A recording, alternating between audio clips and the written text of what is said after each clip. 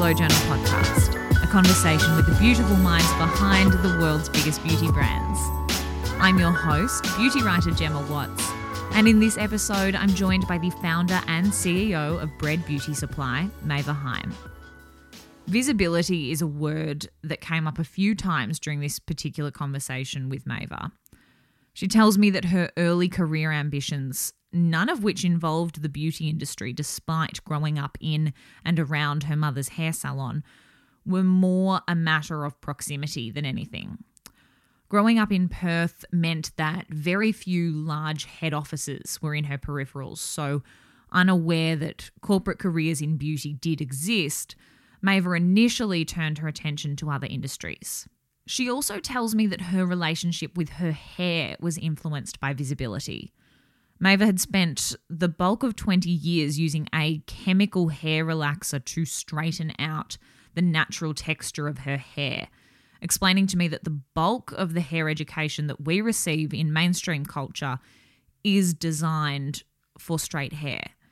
It wasn't until a trip to the US during which her hair relaxer exploded in her luggage that she decided to move back towards her natural hair texture. She wasn't alone in embracing what's called the natural hair movement.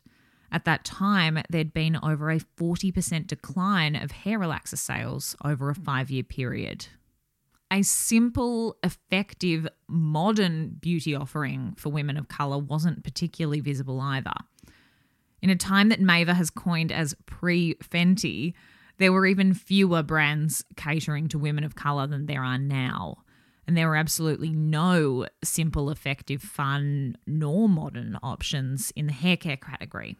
Confident in her idea to simplify wash day for women with textured hair, Bread Beauty Supply was born, a now 6-month-old, award-winning brand that launched into US Sephora, making it only the 8th Black-owned beauty brand to be picked up by Sephora and the 3rd in the hair space. It was during the development process that Maeva made visibility work to her advantage. She explains that our exposure to other founder stories online today meant that she felt that she could do it too without fear. And that's exactly what she's done. In this conversation, Maeva and I discuss how she secured investment from the same fund who invested in Emily Weiss's Glossier and Kim Kardashian's Skims, the challenges of launching a brand through an overseas retailer in 2020, and the makeup look her aunt in West Africa bestowed on her in childhood that may well be making a comeback.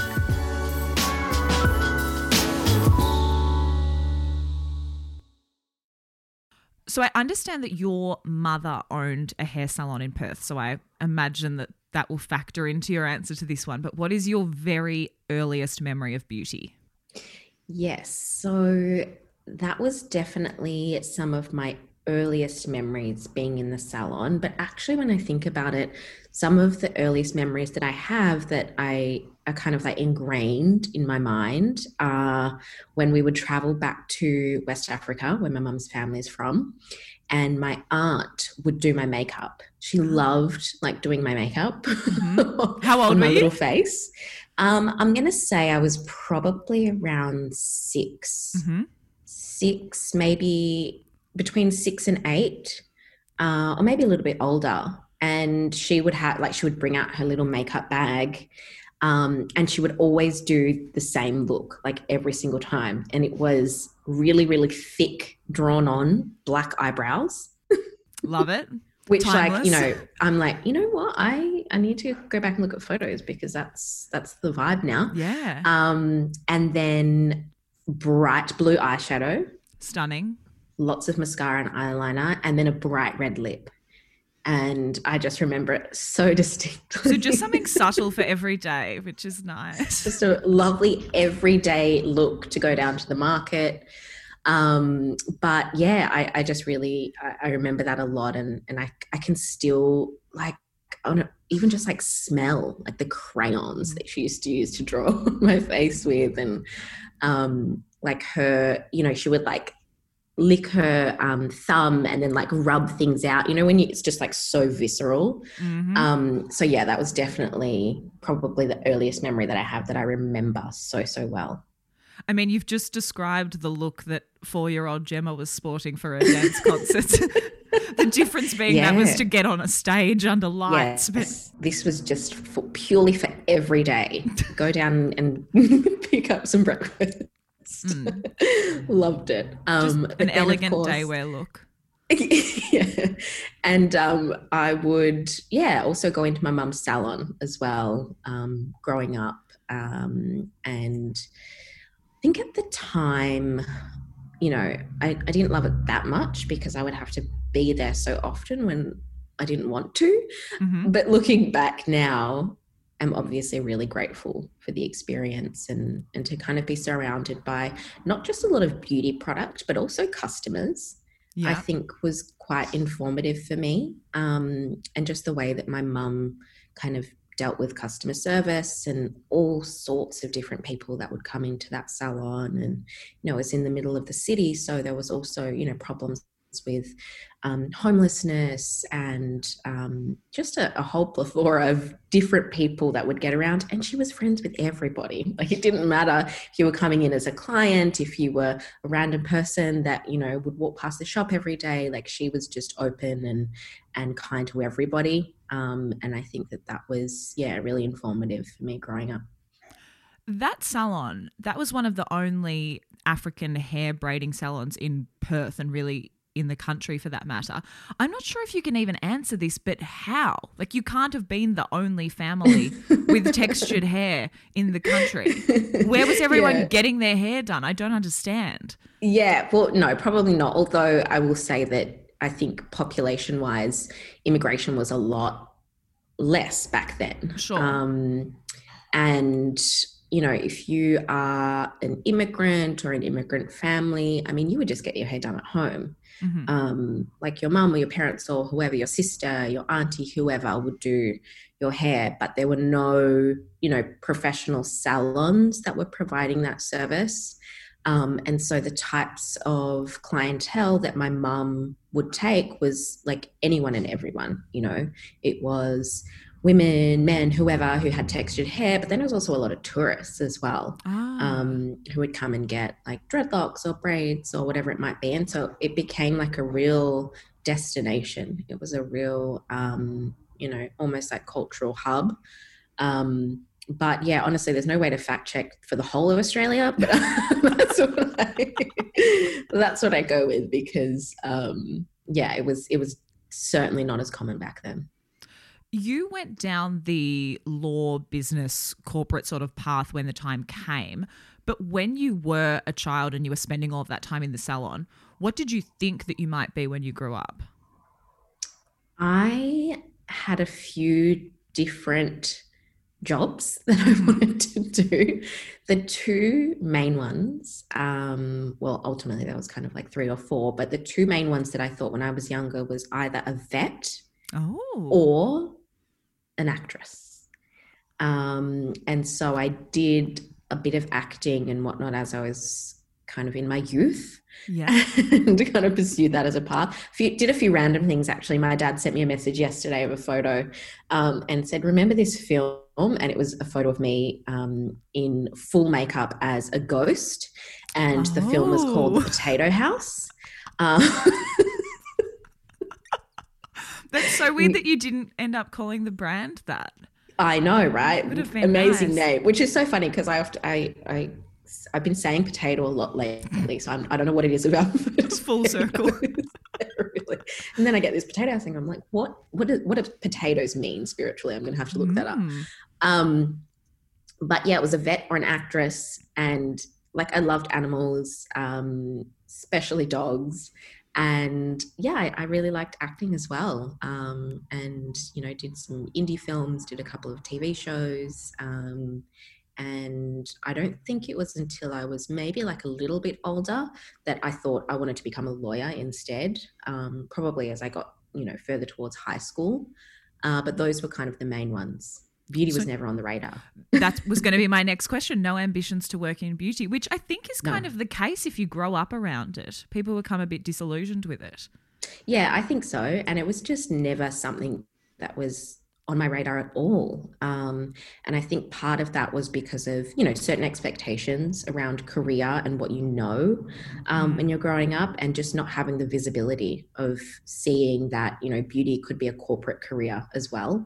Growing up in Perth, there aren't so many head offices there for not just beauty, but even like consumer products. I had no idea what the world of consumer was, or that, you could work for Kraft or, Yeah. Cadbury's or whatever at a marketing level and at a office level. It wasn't something that I even knew. And so I think not having that proximity just meant that I limited my choices. Yeah. It makes sense. You did spend some years working behind the scenes at L'Oreal Australia, obviously having moved.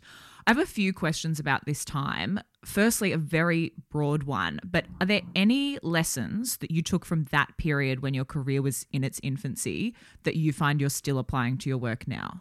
Yes, definitely a number of lessons. And I mean, my experience at L'Oreal was both good and bad. And I think in any corporate role, people have, Sure. a combined kind of experience overall. But they're successful for a reason. And even though, there were parts of that experience that I absolutely hated, there were certainly things that I took away that I can apply now to my business. And that's probably the case for a lot of entrepreneurs who have worked in a corporate environment, and then create their own business. And the benefit of that, I guess, is that you get to pick and choose. It's like, cool, I hated this part of the company culture and the way things worked, but I really liked this. And so you just get to pick out the best bits and then hopefully apply them to your company culture or the way that you work. And I would say probably one of the main ones for me was the sense of responsibility. And I think even as a junior employee, whether you're an intern or an assistant brand manager or whatever it is, coming in at an entry level, you're still given so much responsibility, and everything does come down to you. Like, you're in charge, you're responsible for making sure that everything is perfect before it goes to your managers for approval, rather than the other way around. Like, it's not up to them to pick apart and find the typos or whatever it might be. Like, it's up to you.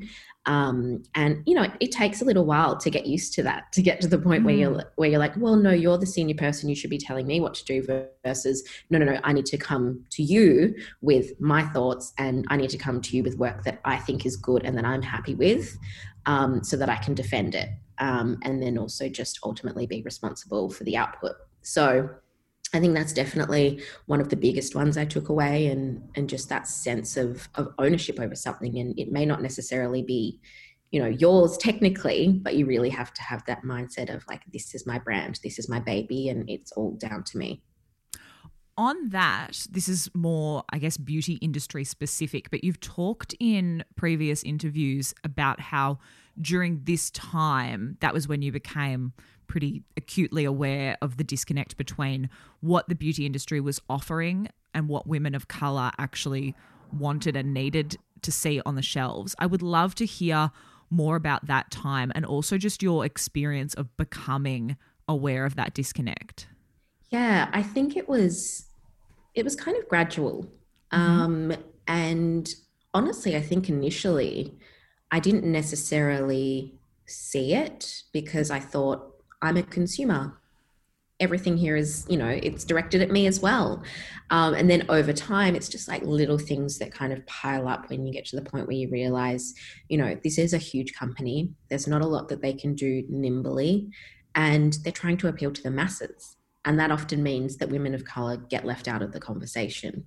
And so I think it just got to a point where I was like, it's not even just a matter of like wanting to do it. They actually can't, in a way where, someone who is creating an indie brand can, and you can be really close to that customer or that consumer that you're trying to serve.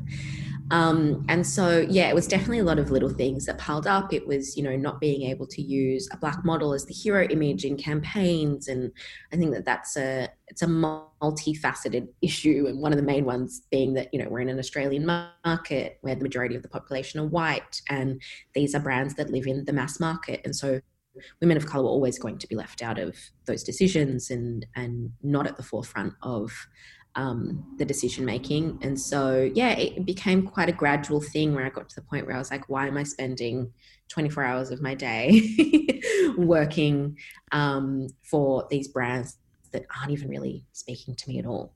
And so, yeah, that's when I decided I was going to leave. And I just really kind of thought about it in the sense that I have absolutely nothing to lose. And if I want to see this change and I want to see something different in the market, I'm going to have to go out and do it, because if someone was going to do what I wanted to do, they would have done it by now. I understand that the light bulb moment of sorts came from a suitcase explosion. Can you talk me through it? Indeed. The famous suitcase explosion. Yes. So I was in the United States, and this was after I had left L'Oreal and I was kind of exploring launching a brand. I had moved on to a new role that was more kind of in the startup space, while I was figuring out what this brand was going to be. And that was my kind of ultimate goal, was eventually to launch this brand and have this business. And yeah, we were in New York and we went on a flight to go to Colorado. And I had a chemical hair relaxer, like basically chemical hair straightening product in my suitcase. And it's kind of like a very toxic, caustic product. And when I arrived in Colorado, we were essentially in the middle of nowhere. We were in the mountains somewhere. And I opened up my suitcase and this chemical relaxer had exploded over all of my stuff. And it was just like a white hot mess in my suitcase. And I didn't have access to get another straightener, and chemical straightening is something that you have to do every, 3 to 6 months. It's like bleaching your hair. You have to top it up. Mm-hmm. And it was something that I had also done for 20 plus years of my life, like 3 or 4 times a year. Good God. Yes. And so I was in this room with my exploded suitcase and no way to get another relaxer. And in that moment, I don't know if it was because I was in nature or because, at the time I had been transitioning a lot of my skincare products and body care products to things that were more, quote unquote natural, and realized that I was still putting this product on my head. And my scalp, which is also skin, of course. People and that forget I should probably, that. Yeah, we really do. Mm. And it is a really kind of absorbent part of the body as well. And so I just decided to stop. I was like, oh, cool, I'm going to stop relaxing my hair. I think I'm going to go back to my natural texture, which at the time I actually had no idea what it was. The only time I had seen my hair normally was like when I was super, super young. So I had photos of it. And then when I would maybe take out my braids to go into another style. So I'd take out my braids before relaxing my hair again to then like do a weave or do whatever. And so when you take it out of braids or anything, it was just like an afro texture, which sometimes like I still wear it like that. But also when my hair is wet, it's curly. And I actually had no idea that having afro textured hair meant that my hair was curly.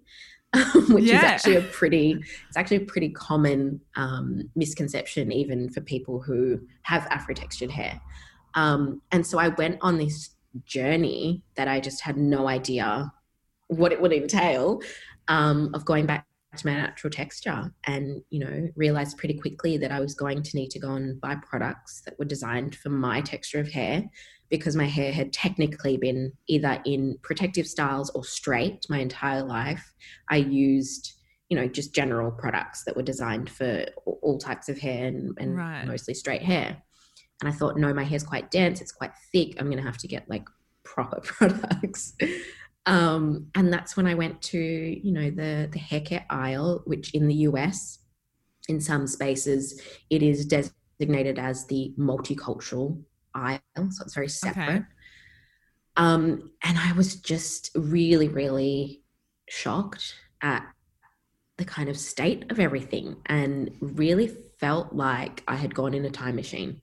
And I was back in the 90s back in my mum's salon because we used to import a lot of these products over to Perth from the United States. And I was thinking about all the brands and products I was buying in other categories and how contemporary and cool they were and how they were part of my personal identity and all of those things. And I just could not find anything in this space that I could buy into in that same way. And it was also incredibly complicated. And I was very overwhelmed. I was like, I have no idea where to start, what to buy. All of these products that are, kind of doing the same thing, but called like 40,000 different names. And I literally just wanted to know how to wash my hair. Yeah, which you would think is not a huge ask. But Right. And you would think it's such a simple thing. It's like, it's washing your hair. That's probably the most simple part of your routine. But for me, I just had no idea what to do. And all of the hair education that you receive as part of mainstream culture is designed for straight hair. Yeah. And so I had to go on this entire process of like figuring out, one, how to wash my hair, like what kind of routine, what kind of products, what kind of methods. And I just thought, you know what, this could be really simple. It doesn't have to be this complicated. And that's when I went away and started kind of looking at, one, the market data to see what people were doing, what they were buying. And I was like, is this just me? Like, what is happening here? And at that time, relaxer sales had declined around 40%, just under 40% over a 5-year period. And more people were buying shampoos and conditioners and treatments. And just very anecdotally that there were so many other women doing this too, going from having relaxed their hair their whole life to back to the natural texture. And it's called the natural hair movement. And it was alive and popping back then, and it still is now, even more so. And I could just see that there was this opportunity to create this brand and this product that not only did I want, but that I felt other people would want to. I mean, there's that disconnect because you're asking the question, like, how do I wash my hair? Whereas my biggest thing was like, should I like get a fringe? Yeah, exactly. Like the biggest issue I've ever had to grapple with. Yeah. And it really does speak to like personal experience because I had no intention of starting a hair care brand whatsoever. You know, I left L'Oreal knowing I wanted to start a brand. It was going to be makeup, wasn't it? It was going to be makeup, yes, Right. because the whole intention was really to kind of be part of pushing the industry towards a much more diverse future and being able to provide a better brand experience, better product experience for women of color because these big companies weren't doing it. But I really didn't know what the brand or anything was going to be. But at the time, you know, makeup really was the most immediate need because there was nothing available. Brands really weren't providing the right shades or even the right number of shades. And this was pre-Fenty. So it's like ABC. Yeah, exactly. And so I was playing around with different makeup concepts and wanting to launch a brand that had 100 foundation shades and all of these things. And it wasn't until I actually had this experience of the relaxer exploding and then deciding to go back to my natural texture that I was like, wow, there is a real problem here. So I'm pretty sure you've said previously that there was about 3 or 4 years in between conceptualizing bread through to physically launching. I'd love to hear more about that time because it's one thing to have the idea, of course, but then how do you go about finding a manufacturer, sourcing packaging, all of these boxes that need to be ticked before you actually have a product? Yeah, it was a really long process, I think, for a few reasons. One was really wanting to like figure out the product assortment and really nail that down. And then 2 was also monetary. Like I still needed to work full time. I still needed to be able to support myself so that I could continue kind of like building out the brand before going to market. And then, you know, finding the right suppliers, etc. Like a lot of it took time. And I think that I also really wanted to be in a good position when we launched, to not just be kind of like throwing everything out to the wind and like hoping that it sticks. And so part of my strategy really was to secure a retail partnership before we had launched. And I really wanted that to be Sephora. I could kind of see that hair was getting a bit of traction, but there really wasn't a great assortment for textured hair. And I knew that this woman who, by that point, was shopping Fenty in makeup in Sephora, didn't really have an option in hair. And I wanted to be that brand that when she walked into a Sephora, she would see us and know that we're for her, and that she now had this option in hair, because she doesn't typically go into a Sephora to shop for hair care. And we really wanted to be part of the strategy to change that. And so, yeah, that took time. And I think that it wasn't just that from a functional perspective and a strategic perspective, but also there's a lot of doubt that comes along the way where you're like, oh, well, now this brand's launched, maybe I don't need to launch my brand anymore, or maybe this is the wrong approach, or all of those things that you go back and forth on every single day. And so many moments where you get to a point where you're like, oh, should I just leave it? Yep. Has the market moved on? Like, should we just do something different? But I just couldn't let it go. I just really couldn't let it go. I just had to keep going step by step, even if it was like really little steps that ended up taking a much longer time. But I also think the blessing of taking that long was that I really felt by the end of it so confident that nobody else was going to do this, because I thought, well, I've missed the boat now. It's been years. And then I'm like, wait a minute. Well, no one's done it yet. Like, they still haven't done it. And so I felt really confident that we could take really as long as we needed to get to market, because nobody was going to do it. Now, where does the Sephora Accelerate program factor into this timeline? And also, for those who aren't aware of it, what is Sephora Accelerate?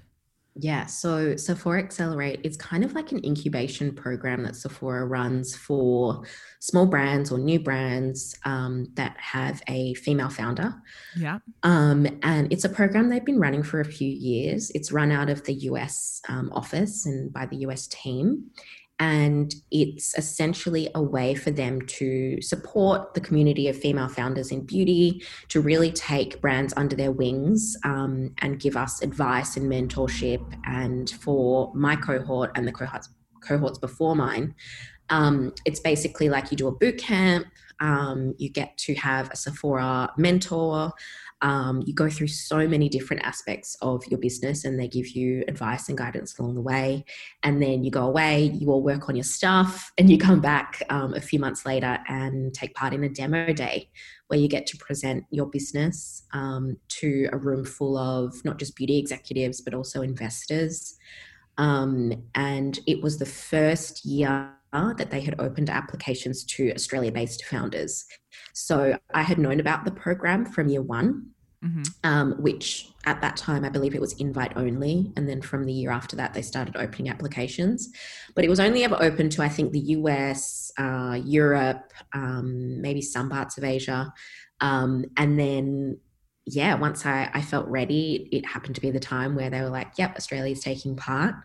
And so got to apply and be part of that cohort, which was, yeah, honestly, like completely game changing.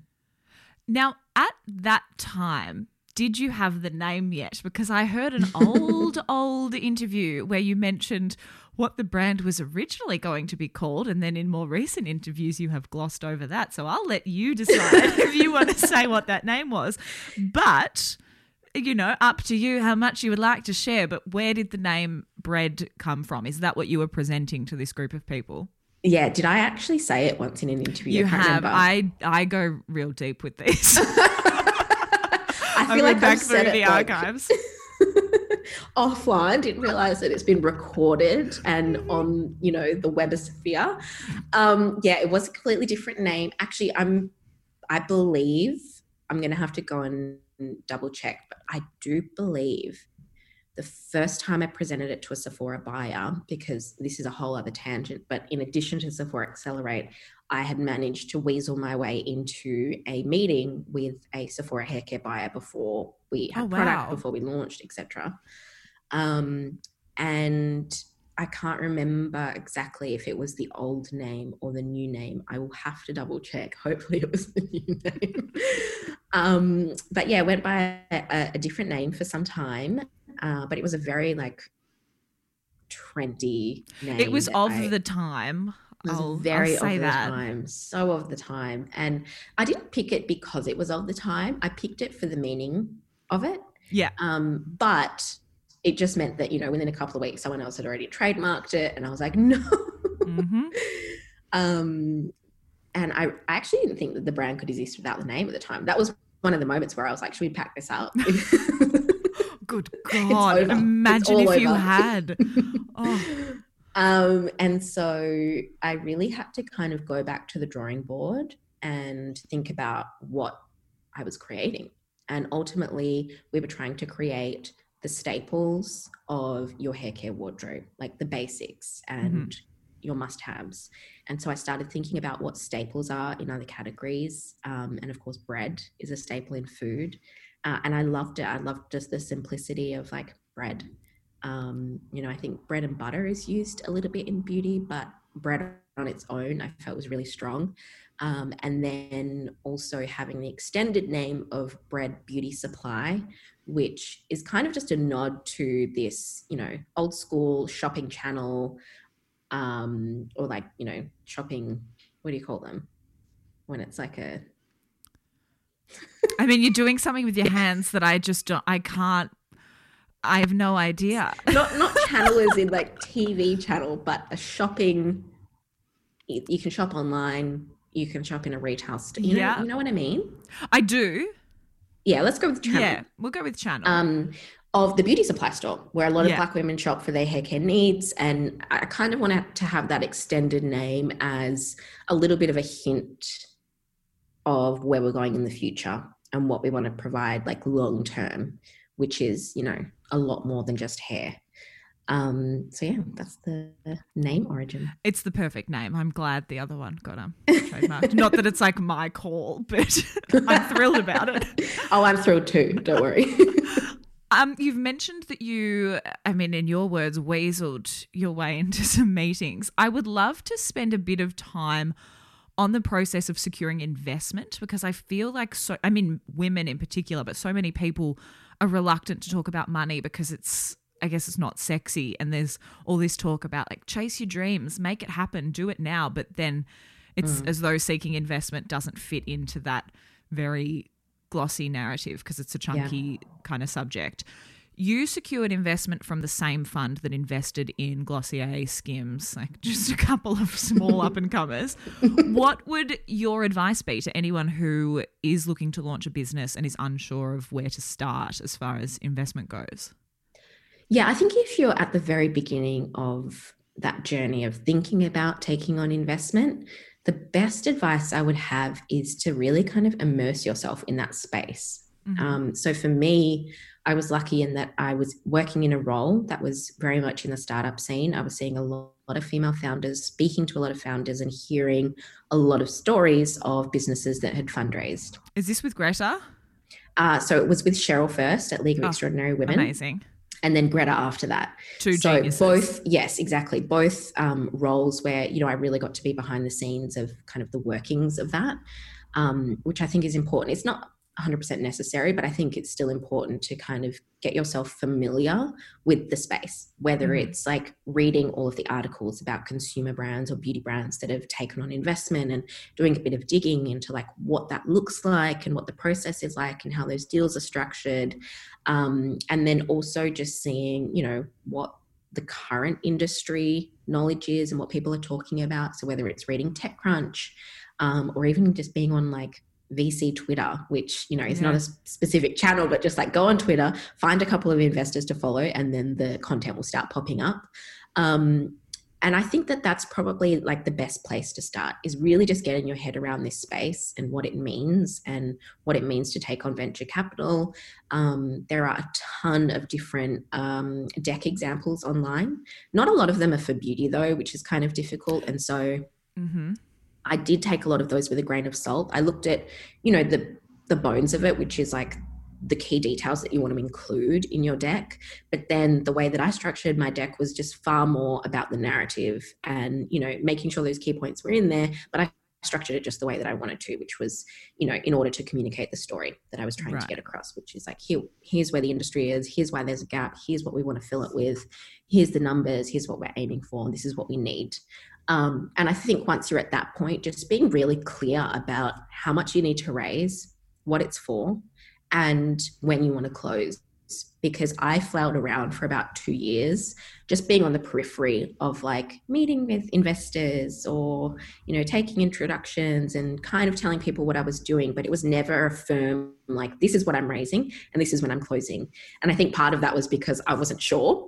Yeah. Like, I'm not quite ready yet. I'm not quite there yet. And so once we did get to the stage where I felt ready, it became much clear like how much we would need and exactly when we had to close, because we were then on a deadline. It was like, we're launching the Sephora, we are closing on this date and we must have your money by then. So yeah, that's kind of where I would start. And then also just looking into the different types of funding that's available. Venture capital is very much about like quick and high growth. So just make sure that that's what you want. Otherwise, there are other options available. You can look at private equity if you're kind of, a few years down the track, or just different ways to fund the business if venture capital isn't the road that you want to go down. And I will say it is like having a boss. So if you are the kind of entrepreneur that you're doing what you're doing because you don't want a boss, then don't take VC money. Don't get yourself a boss. That's it. That'll do it almost every time. Exactly. You've mentioned taking meetings and like just telling people the story, which of course you have to do. But I was having a conversation with my mother just this weekend and she was saying, oh, your generation is so good at putting yourselves out there and talking to the right people when you want to make things happen. And she mentioned that she wouldn't know how to even strike up that conversation. And I replied with something very unhelpful that was like, I don't know, we just kind of do it. And then I thought, okay, you know who might have a more articulate answer to this? So be as broad or as specific as you like, but what would be your advice to anyone who's struggling with that networking and introduction side of things? Yeah, I think, and I don't know if it's a generational thing or like an individual thing, but I think that for me at least, I'll speak to how I feel about it, which is that I often need permission to do things. Mm-hmm. And so I wouldn't probably be the kind of person that would just send an email or try and take a side door to do something unless I had heard that someone else had done it first. Okay. Because it kind of gives you that permission to go like, oh, is that what everybody's doing? I guess that's okay, and I think that that's ingrained in us from like school. It's like, these are the rules and you have to stick to these rules and this is how it works and you'll get this outcome. Definitely. Whereas like when you're in the real world, and I was a very like type A, like teacher's pet kind of student. And so can relate. I had to, yeah, I'm sure. I had to kind of break out of that in a sense and just get to a point where I had almost zero fear about the outcome. And so if I wanted to send a cold email to get an introduction or even ask someone to make an introduction or whatever it might be, I had to get to a point where the either outcome would be okay. So either it's going to be something amazing, it's going to be what you want, or they're going to say no and nothing will come of it. And that outcome doesn't really matter. Like if someone says no, like that's the end, it's not the end of the world. Like you just move on to the next thing.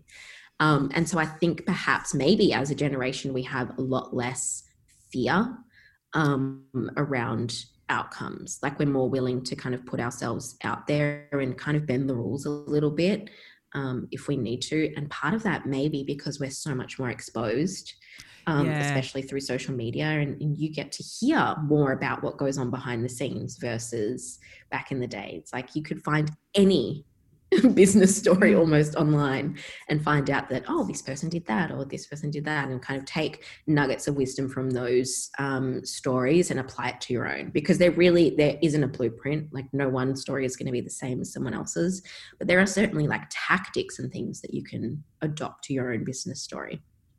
I love that point about permission, because I was thinking it being a generational thing is, as you've said, a lot to do with social media and just the internet in general, if you will. But that's because it's like you can see what other people are doing. Nothing feels particularly out of reach anymore. Yeah, exactly. And even people don't feel as out of reach. Like you can message someone on LinkedIn that, perhaps back in the day you wouldn't have been able to access. without having their email, or even then like trying to get in touch with them through email. And I think now that we're in the space that we are from what's happening globally. Oh, that? Yeah. The pandemic that shall not be named. People have become a little more accessible, even more. Because oh my God, this podcast. Online. I'm just emailing people like, hi, can I yell questions at you for an hour? And they're like, yeah, definitely. How's tomorrow? Okay. Yeah. And it's become, travel really increased globalization, but it's almost like the lack of travel has increased it even more because people are so much more willing to do things across, country boundaries. And it's like, cool, we'll just find a time across time zones and, and it works. So yeah, I think now more than ever, even though it's not ideal because you can't meet people in person, you can still get, access to people in a different way. On that note, on not being able to talk to people face to face, but still being connected, what have been the challenges of launching a brand while you're in Australia into the US? I mean, particularly just given the time that we find ourselves in. You can't just pop in and be like, hey guys, how's it going? Yeah, that's been a massive, massive challenge. And I have always been the kind of person who enjoys working from home. Yeah. I'm technically an introvert because I get depleted from being around other people.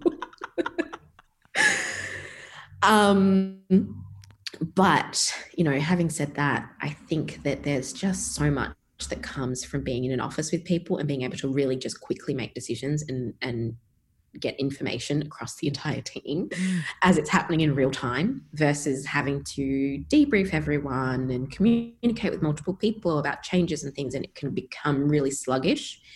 But I also think that, there's nothing I can do about it. And so we've really just had to push on in the best way that we can. And really just, it kind of has given me an opportunity to assess, like, could this business work if I'm based here? And I think the answer to that is long-term no. But we're doing what we can. We're doing what we can with what we have now. And I think at the end of the day, like, everyone's working from home right now. So regardless of where I am, the only benefit that I would have from, being physically there right now is being in the right time zone. Yeah. And that's kind of it. So it has been a challenge, but at the end of the day, you just have to do what you have to do, and that's what we've done. Another challenge while we're on this fun, uplifting part of the conversation, launching a product that is so different to everything else on the market. I love talking to founders about this because, of course, it's exciting to see a brand innovate and do something different. But then there's a great deal of education that has to come with that because you're convincing a beauty consumer, many of whom are loyal, that, okay, here's why you should defer from what you know. So I would love to know how that process has gone for you and what the reception was like on launch. Yeah. It's been so interesting because I think for us, like, even just being in hair and what we've learned over the last 6 months is that, which I can't believe it's been 6 months, by the way. I'm still telling people, yeah, we launched a month ago. I still think Easter was 3 weeks ago. So. Oh my, well, it's like I can't wrap my head around time right now. So we are, I guess, like, learning what the kind of life cycle is and the path to purchase for hair, and then specifically for this customer in hair. And hair is, I mean, like, things have gone really well, and I love where we're at, and our partnership with Sephora has been amazing. But it's such a different category. Like, people are so much less willing to experiment in hair than they are with skin or makeup. Mm-hmm. It's much harder to, one, pull people away from drugstore, because that's, where the majority of people still buy their hair care is from, like a pharmacy or grocery or whatever it might be, versus in prestige, like retail or even online. Mm-hmm. And so we're kind of trying to shift people away from that into prestige in the way that they shop for their skin and their makeup. But then also it's like, it's such a personal thing too. Like, you can't just, it's not like buying a new lip balm where you're like, yeah, this is okay. Like, if you get a bad hair product, it can like ruin your entire day or week or whatever. And so it's much harder to convert people away from what they know. Unless you're doing something that is like really, really specific for like to treat certain conditions, which for us right now, we're very much a routine specific brand. Like we're starting with Wash Day. We want to give you like a really simple 3-step routine. But having said that, like a lot of our original thesis is proving to be true. One, that, you know, we are a hair care brand, yes, but we kind of want to exist in the spaces where, you know, hair might not be the main topic of conversation, and work with, you know, influencers or whoever who are, you know, not always talking about beauty or not always talking about hair. And then they will, you know, because they love the brand so much, they'll talk about us like organically. And that has been what is like converting for us. It's just really being in the hands of people who genuinely love the brand and whose audiences really trust them. And, you know, they don't have to be a hair influencer. They're just a general, you know, influencer who has an audience that believes what they say because they're trustworthy. Now, if research serves, Bread is only the 8th Black-owned beauty brand in Sephora, and I think the 3rd in the hair category. Aside from just Black-owned brands, there's not really all of that many that even cater to women of colour. You were talking pre and post Fenty. You would think that maybe that would be the catalyst to get everyone up and about, but obviously hasn't been the case. I'm not sure if this is a question that can even be answered, and there's likely another hour-long discussion to be had on this alone. But you're certainly more qualified to speak on it than I am. But why do you think that so many brands are not just reluctant, but not touching this space and extending their ranges to cater to more people and specifically to women of colour? Yeah, I think we're like the 8th or 9th. I'm still trying to get to the bottom of that, but there's not that many. And I think it's a very layered issue. Yeah. One, I think it takes time for brands to completely reverse or, you know, fix their strategy and the way that they've always operated. And 2, I think there's also, unfortunately, a lot of fear around alienating their current base, which is, you know, a really poor excuse considering like if, you know, featuring more women or more people or more products that are catering to another audience puts you off, then you're probably racist. So I think that's unfortunate, but I do think that a lot of it can derive from that fear of, especially if it's for brands that are doing well. And they're like, well, what we've done has always worked, so why would we do this now? Which is very unfortunate. But I guess the blessing of that is that there are brands like Bread and so many other brands that are created by, you know, Black female founders or, you know, BIPOC founders that get an opportunity to enter the market in a way that actually serves this customer. It just opens up an entire kind of white space opportunity, which is, you know, great for people who are starting out and really want to kind of get their foot in the door with a brand that is more fit for today's consumer. Let's talk about the Bread Beauty Supply offering as it stands currently. Can you talk me through what's in there now? Yeah, so we started with Wash Day. Wanted to be really deliberate about providing the products that would work across her routine from the very first step.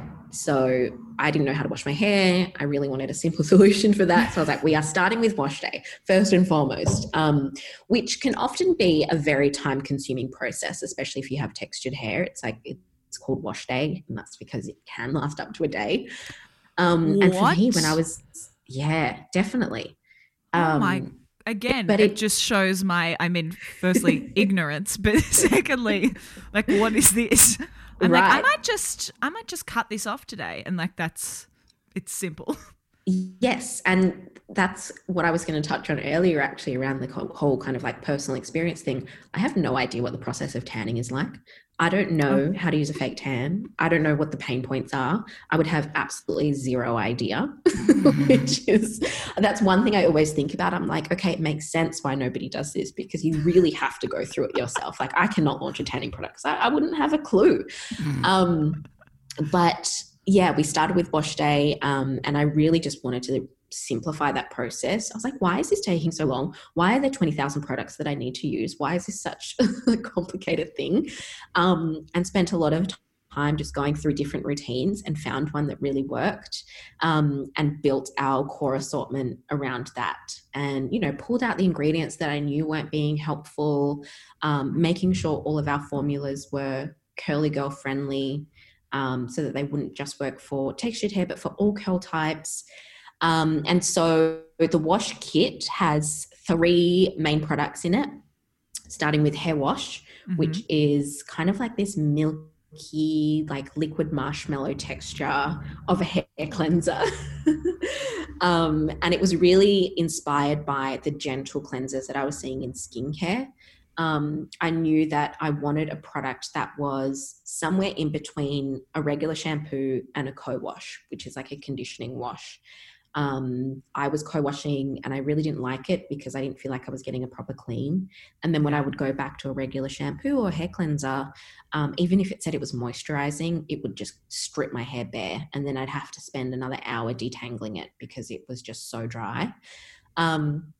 And so I wanted a product that would give me the result of a co-wash, which is like super moisturized, but still give me a really good clean. So it's semi-foaming, and it is really like, I didn't see it. I love the product, but I never saw it coming. It's like the dark horse of our entire range. It's got like 100% 5-star reviews. We've won, I think we're up to 4 awards now for hair wash. And the fragrance, because it's like a milky texture, I really wanted it to smell like Fruit Loop cereal milk. The fragrance, as one does, and it is amazing. And the feedback that we've had from that is like more than one person has said that it has changed their life, which like for a shampoo, that's what you want to hear. Yeah, so that's step 1. Step 2 is our hair mask, which is really creamy and sumptuous. It's infused with Australian Kakadu plum, made in Australia, and that can be used as, if you're washing your hair less often, so like once a week, once every 10 days, you just use it like you would a normal conditioner. You apply it, leave it on for a bit, rinse it out. But if you're washing your hair more often, you would use it sparingly, so like every now and then as your kind of deep treatment mask. And that's like 12 ounces of product. We know that people need a lot of conditioner, especially when you have a lot of hair. So like 350 mLs, which is a lot more than like a standard deep conditioner. And then the third is our hair oil, which is also infused with Australian Kakadu plum. It's completely multi-purpose. So you can use it as a pre-wash treatment, which is amazing, and it'll just give you like super, super soft hair. Or you can use it after you've washed on your wet hair. You can apply it to your hair in between wash days. I like to say that is like a lip gloss, but for your hair, it really is kind of like a go-to like daily oil. And that as well won an Allure Best of Beauty for 2020, which I think we'd only been out for about 2 months, two and a half months. Outrageous. Yeah. Yeah. And then it also comes with the bread puff, which is our scrunchie, our lovely satin scrunchie, which people love because it's like the elastic is really strong, but it's super stretchy. So if you have like braids or like you have really, really big hair, like you'll be able to kind of go over it like more than once, like 2 or 3 times. And we went with satin because, one, we felt like the finish was still super premium, even compared to some like silk brands that you find on the market. And 2, our range is cruelty-free, and in the process of figuring out, accessories and what we wanted to do with scrunchies, because I was using them all the time, discovered that silk isn't cruelty-free. And so we wanted to be able to provide an option to people who wanted a cruelty-free vegan option there. And I love them and people love them, which is amazing. They're the best. Yeah, they are the best. You have spent the better part of the last 4 years working on bread and have obviously been involved in beauty for much, much longer. Over the last, say, 5 or so years, what have been some of the biggest changes that you've seen in the beauty industry? I think, obviously diversity has really taken a front seat. across the entire industry. I think that's probably the biggest change. I guess the other change that I've seen and kind of why we've done bread the way that we've done it is really consumers taking their own education into their own hands. So, we saw that happen in makeup where, it wasn't necessarily, you didn't necessarily have to buy a makeup artist brand to find good makeup. And then skincare didn't have to be a dermatologist brand for you to kind of trust in it and love it, and people really self-educating about what to use in their skin. Because for the majority of our lives, it's just been like, yeah, put a cream on or whatever. And we all cleanse, tone, moisturize. It's that easy. We really all went down the rabbit hole of skincare to get to where we are. And I think the same is happening in hair, especially now, even more so with so many salons having to be closed because of COVID, people taking that education into their own hands. And there's still such a long way to go in hair. And, we're hoping over the next couple of months to be able to really bring our education piece to the forefront, because there's a lot people don't know about hair. We're never taught anything. The only experts that we ever kind of interface with are hairstylists. And, I think hairstylists are amazing, but at the same time, depending on what salon you go to, they sell certain products. And so they're the ones that they're going to sell you. Yeah. And so being able to kind of take that on yourself and discover what works for you based on your research or whatever it might be, I think is only going to increase in hair and really, really explode the category, because it's still tiny. Yeah, so salon is still such a massive channel. And I think that, the growth that we'll see online, especially now, will be huge. I was going to ask what changes we can expect to see, but the hair explosion. The hair explosion, absolutely. And I think all industries are cyclical. So it's, right now it's hair, and I think that's going to continue for a bit. And then we're going to swing back to makeup, because apparently we're back in the roaring 20s. And so lots of makeup and heavy makeup will be back with a vengeance. Well, you can go back to your black eyebrows, blue eyeshadow, red lipstick, full Exactly. circle. It's perfect. This has worked out really well across the board. 100%. And then, it all kind of comes back around eventually. So I think we'll just see more of the same, to be honest. Great. My final question, what is next for Bread Beauty Supply? So much is next. And I'm really excited. I'm really excited for 2021. I've been saying to people, friends, that 2020, we were all just flailing about, had no idea what was going on or what we were doing. And now 2021 is the year of decisive action, and a lot of things happening, because now, as much as we don't know what's going to happen, we already know what's going to happen. And that is that, everything's going to be as it is right now, which is you can't go anywhere. Don't plan for anything. Absolutely not. In the knowing that we can't plan, that is kind of a plan too. It's cool. Just assume that you can't go overseas. Assume that, people are still going to be shopping online a lot. Just assume all of those things. And that's kind of the best way to plan. But, we've got so many new products coming out, which is exciting and also daunting, because, we're going to get to the end of hair soon, because, we want to maintain our, brand position, which is that it's an edited routine. We can only launch so many products before that routine is exhausted. And that's what we'll stick to. We're not just going to launch more hair care products for the sake of launching them. It's no, cool. Once you get to the end of that edited routine, that's it. And so we have to, start thinking about expansion and all of those things. And then, getting into the hands of more international customers, which is very exciting. That was Maeva Heim, founder and CEO of Bread Beauty Supply, which you can find on Instagram at Bread Beauty Supply.